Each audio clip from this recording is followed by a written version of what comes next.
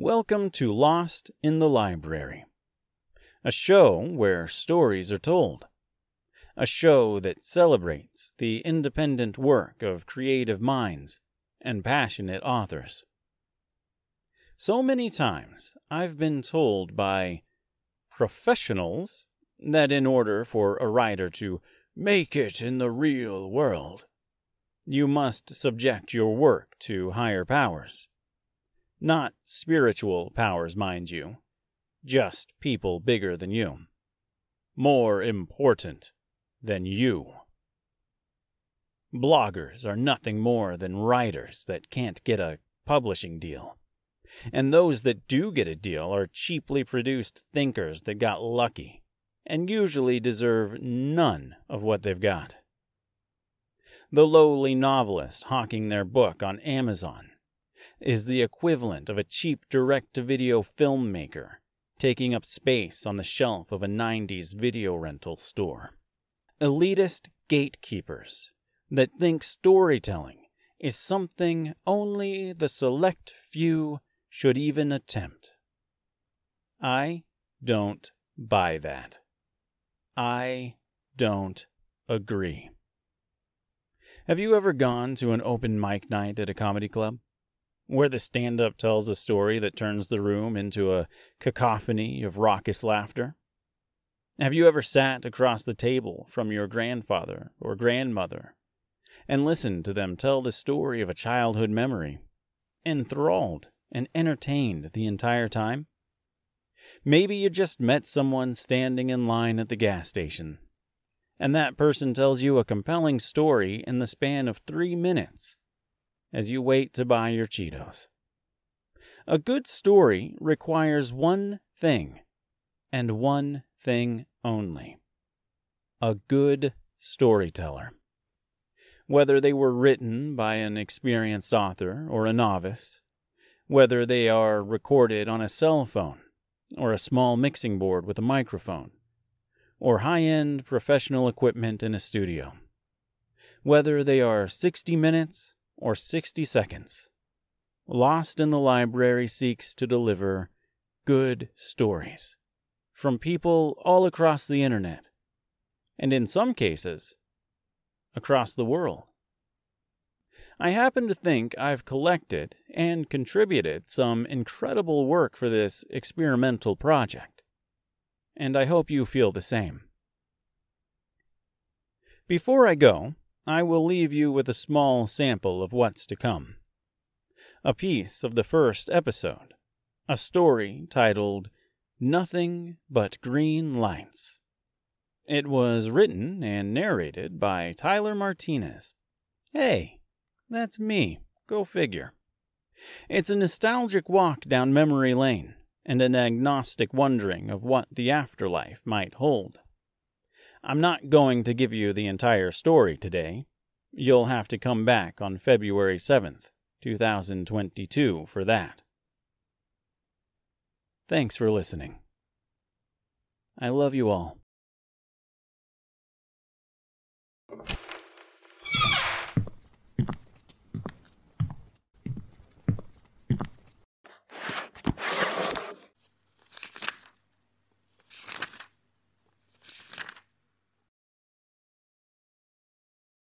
Nothing But Green Lights by Tyler Martinez.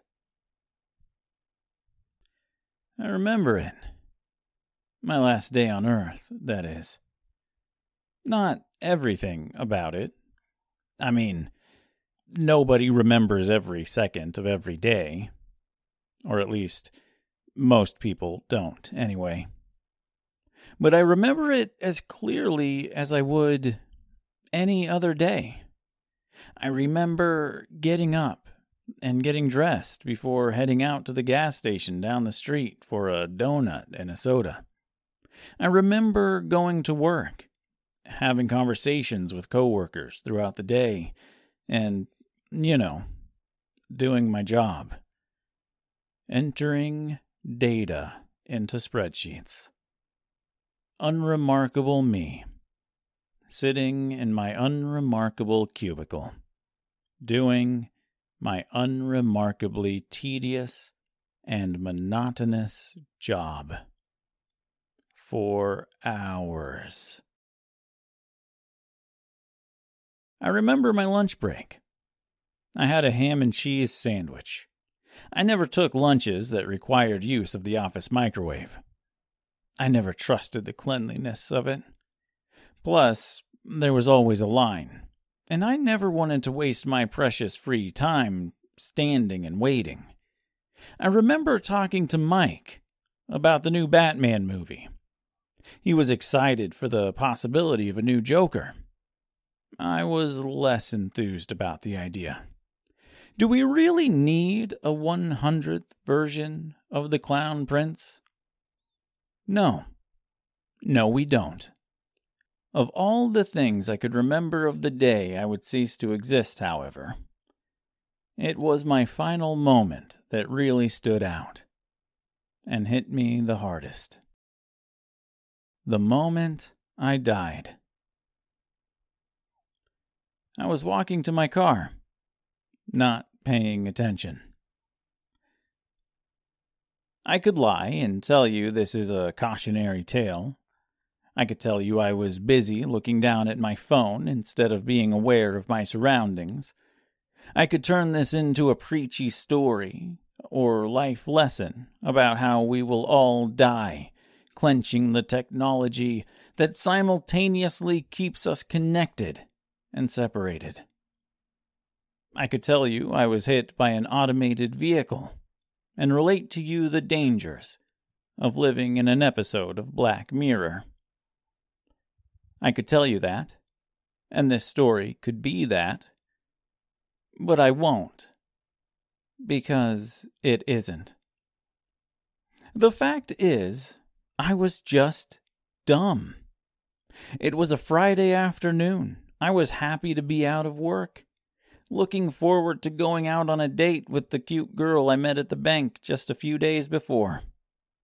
And I just wasn't paying attention. In fact, my phone was in my pocket, my earbuds right there with it. I stepped off the curb without looking both ways, as my mother told me to do 1,000,000 times before when I was a child.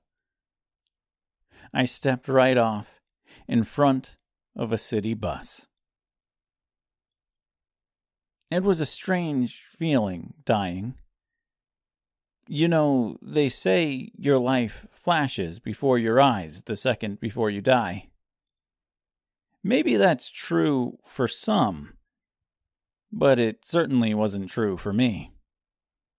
My last second was weird. It didn't hurt like you would expect. To the people that witnessed it, I'm sure it happened so fast they all assumed I didn't have time to register pain. A blessing, really. But that's not how it was. It didn't happen fast. And it wasn't painful either. Time slowed down. I mean, really slowed down. It was like the slow-mo guys caught me in their camera and decided to slow it down just a tad bit more. I could hear everything.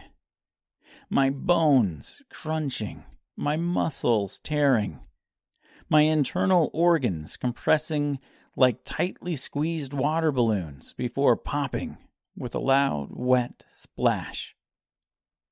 The sound of my skull shattering inside my head was like the sound of a flower pot being broken underwater. The shards of bone, working their way into the seams and folds of my brain, sounded like a sharp knife cutting into a soft peach. I even heard my rib cage break.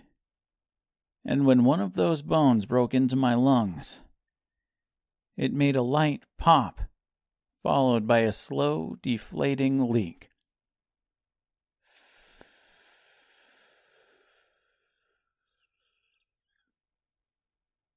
I could feel it all, too.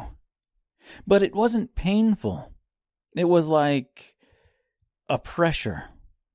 Almost like a big hug. Not a super tight hug. Not a claustrophobic, help me, I can't move, please let me go hug. But instead, a comforting hug. It felt nice. Almost loving. The bone fragments in my brain tickled. I know, the brain has no nerve endings. It can't feel. But I'm telling you right here, right now, that when you're dying, everything you know or think you know of human biology is thrown out the window. The puncturing of my lung felt like a warm explosion within my chest. It was an intense pressure, like going up a steep hill in a car, or reaching the high point of a roller coaster. The deflation of my lung was just the opposite, like going down the hill, or descending on that rail. I felt a myriad of other things as well, but I won't bore you with the other more embarrassing details that often accompany death. I think you probably get the idea by now anyway. After I died, time returned to normal, and I found myself standing over my own lifeless body. I watched as the bus driver climbed out of her machine of death and destruction. Watched as she approached my mangled body, holding me as though I was her own child, weeping and sobbing.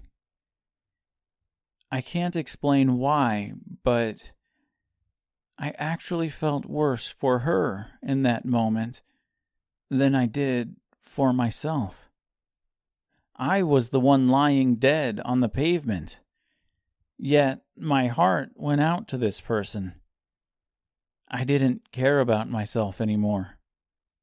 Maybe because there just wasn't anything left to care about. Covered in blood, she continued to cry out for help. A doctor in the growing crowd of onlookers, a paramedic, or someone who simply knew what to do. She apologized profusely as she cradled me. She had nothing to apologize for. I even told her that, but of course my words were useless. Nobody could see the specter of my former self standing in the street, watching like everyone else. I was amazed by the fact that she held me so closely, so dearly, so tightly, despite the fact that I was a mess of broken bones, blood, sweat, and other bodily fluids. How do you recover from that?